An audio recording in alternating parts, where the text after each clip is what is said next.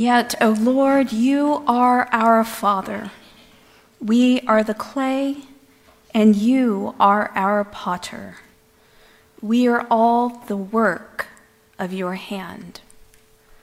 In the name of the triune God, Father, Son, and Holy Spirit. Amen. Please be seated.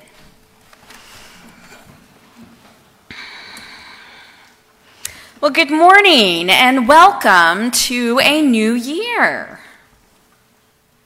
Are you all excited? I hope so. We've moved through another cycle of our liturgical year, and so we have arrived today with all of us here to a new church year. Remember, as Christians, time is oriented a bit differently. We orient our lives, including time, around one person, and that is Jesus. So our year begins with the anticipation of his birth. The world orients time in one way, we, as Christians, another way, and not according to the workings of the world. So in the wisdom of the church, she decided that the start of a new year would happen in anticipation of the greatest gift ever given to the world, our Emmanuel. Thus, Advent was born. And so begins our season of waiting, anticipating, and hoping. Of staying awake, as our gospel reminds us this morning, of being alert, of knowing that we are entering into the greatest story that's ever been told. And with 4 weeks, we are given time to think about what it means to anticipate the birth of Jesus. Not to anticipate Christmas, but anticipate the birth of Jesus. And it is also the time that we move out of darkness and into the light.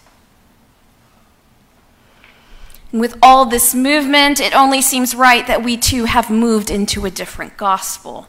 Sermons will sound a little bit different because we are no longer in the Gospel of Matthew, but we have moved into Mark, who is fast and succinct and straight to the point when he speaks of Jesus.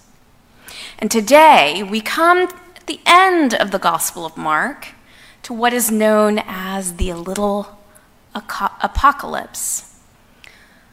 So if the Gospel reading this morning sounded a bit like Revelation, you should maybe get that sense.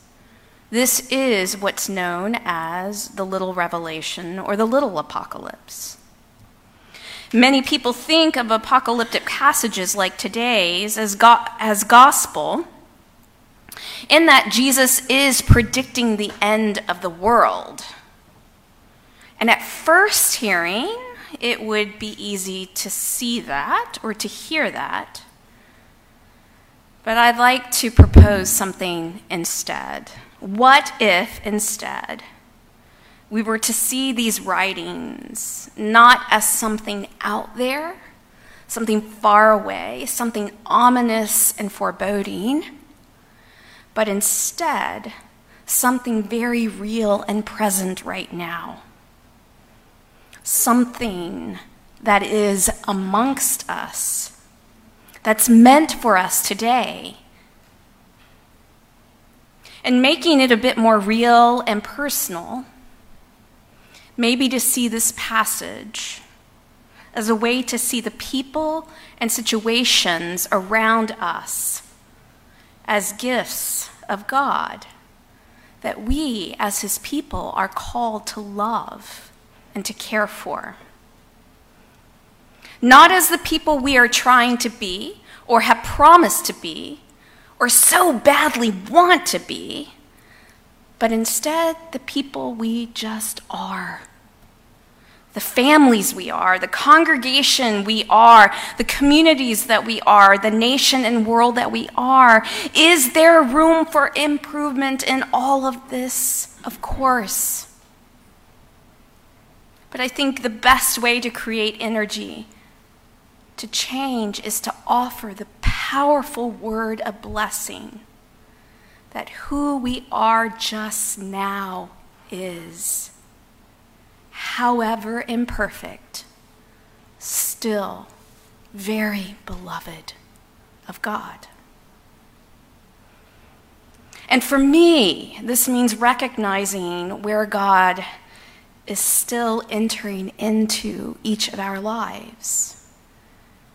That in fact, God does come to us as we are and where we are, exactly where we are. And what does he want us to do? And I think Advent reminds us so poignantly of this, is he wants us to move towards the light. He wants us to move from darkness, the darkness that sometimes just has a way of taking over. He is beckoning us, come to the light. So today we begin our church year by looking ahead to the promise of Jesus' second coming. And it is by our gospel writer, Mark, who helps us to recognize that Jesus comes into our lives in so many different ways. But the one thing is true about that time, about that hour, and about that day, no one knows. So he is telling us, stay alert, be awake, and be present to what is. And perhaps more than any of the other gospel writers, Mark offers a distinctly apocalyptic view of not only Jesus, but of the Christian life. Remember, it's not apocalyptic in that it's the end of the world, but rather in the sense of pulling back the curtain, pulling back the veil of false hopes to reveal what is actually happening. And it is God's commitment to enter into and redeem our lives and the world just as they are. So I'll ask this morning, what would it look like? What would it be like to look at those around you, in your home, next to you in the pew, those that you do life with day in and day out, where you work, where you go to school, those neighbors you encounter on the street, those neighbors who are a little bit closer to you, those neighbors you call family? And what if you were able to see them with the eyes of Jesus, which always lead with empathy and compassion? Giving them the benefit of the doubt, recognizing, you know what, we're all doing the best that we can. Seeing others, our neighbors, imperfect as we are, and they are nevertheless meant to be loved and treasured just as God loves and treasures you. We are people, God's people, who should be in a continual state of Advent, being watchful and hopeful. But I also think that our gospel reminds us to be as watchful and attentive to what God has already brought to us. It's not something out there that's going to make us happy. It's what he has given to us already, that is already in our midst, that has the power to do that.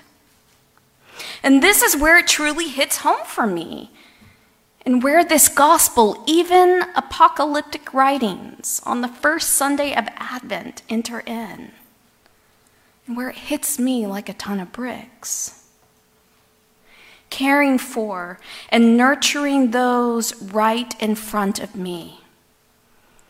Being aware and alert to what is, rather than taking them for granted, rather than being complacent, or just plain apathetic towards what has already been gifted to us.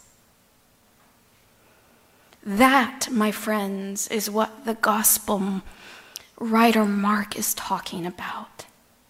That is what it means to be alert. Because being alert is a spiritual stance. It takes discipline. When we're alert, we see things and notice things that we wouldn't otherwise.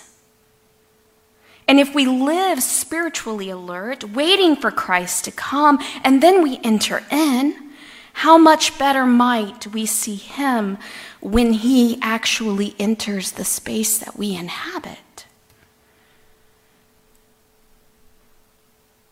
We can see him better when we Eucharist, or most simply, when he walks by us on the street. Well, yesterday was an interesting day for me. It was church all day long, just in a different setting. A good portion of my day was spent right next door at the rectory, another name for the house next door to Grace, usually where the priest lives, not me, but priests in the past have lived there. Our renters had recently left, and so we're in the process of getting things fixed and in order for whoever God sends to us next. And if you haven't been around here very long at Grace, I have a little saying that I like to say: nothing is ever easy at Grace. And that proved very true yesterday. What was supposed to be a relatively easy fix, or so we thought, turned into a much longer, drawn-out ordeal. So suffice to say, plumbing was the issue, which we have a lot of around here. I don't know why, but we do. And stopped-up pipes so full of years and years of bacon grease that had actually become petrified into a rock that lined our pipes. Can you imagine? Rock hard in our pipes, which, of course, was stopping the plumbing up. Makes sense, right? There's no way to fix this except by digging up the front yard and taking the pipes apart to remove the rock-hard bacon grease. This was done by a plumber and a builder, patiently working, figuring things out, being present to what was, allowing me and my senior warden to be in awe of others and what they know how to do. The gifts and the knowledge that I certainly don't possess. All the while having sacred conversations, sharing about faith, while fixing a plumbing problem. Which in a crazy way brought Jesus to me in such a real way, in a beautiful way. These two men solved a problem that has plagued our rectory for years, I know as long as I have been here. And I can't tell you And this is the thing that priests get excited about, but I can't tell you the joy it brought to me when the problem was fixed. And as I thanked the plumber, whose name is Jesse, an unassuming man, but a very good man, as I thanked him one last time for his work, he smiled, looked me in the eye, and said, "You're welcome." And then, with a smile on his face, he said, "Ma'am, you just might see me in church one day."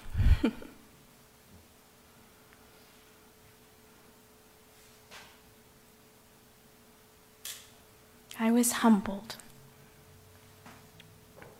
Being alert and present opened up conversation and allowed God to enter in a ditch in front of our rectory next door. Being alert, being awake. And so what I would say is, in the flurry and in the midst of getting ready for Christmas, I do love Christmas so much, but we oftentimes get lost getting there, don't we? And the practice, the discipline, the spiritual stance of expectant waiting can easily exit the room, to be replaced with all-out franticness. Crazy. So I will say, and I will repeat this again and again, Advent is not about preparing for Christmas. It's just not. It's preparing for the coming of Christ. Big difference. Big difference.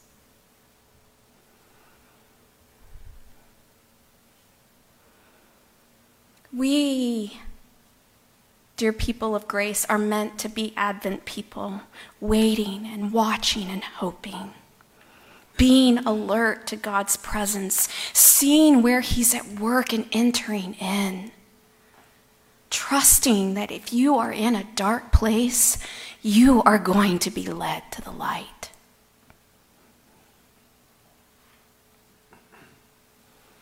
But we also need to be attentive to the vulnerability and need of those around us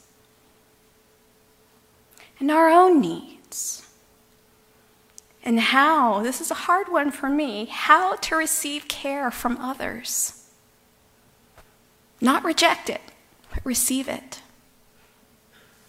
For we know not the hour or the day when Jesus is coming again. But perhaps in this way, we will experience Jesus' coming and God's presence in our lives, even here, even now. And in this way, discover, share, and actually participate in Jesus' advent among us once again. Stay awake. Keep hoping and trust the light will come. Amen. May the Lord, mighty Lord, bless and keep you forever, granting peace, perfect peace, courage in every endeavor. Lift your eyes and see His face, know His grace forever. May the Lord, mighty Lord, bless and keep you forever.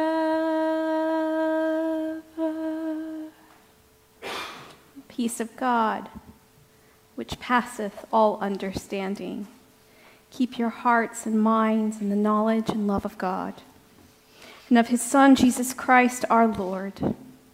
And the blessing of God Almighty, the Father, the Son, and the Holy Spirit rest upon you and those whom you love this day and always. Amen.